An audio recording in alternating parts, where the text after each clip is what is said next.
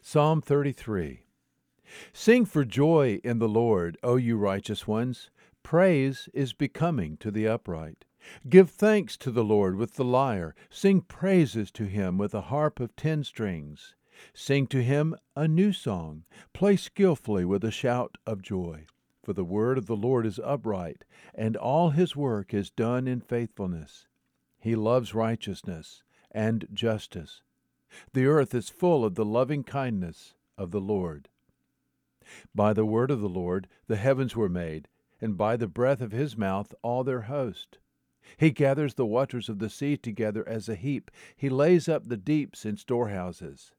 Let all the earth fear the Lord. Let all the inhabitants of the world stand in awe of him. For he spoke, and it was done. He commanded, and it stood fast. The Lord nullifies the counsel of the nations. He frustrates the plans of the peoples. The counsel of the Lord stands forever, the plans of his heart from generation to generation. Blessed is the nation whose God is the Lord, the people whom he has chosen for his own inheritance. The Lord looks from heaven. He sees all the sons of men. From his dwelling place he looks out on the inhabitants of the earth. He who fashions the hearts of them all, he who understands all their works. The king is not saved by a mighty army.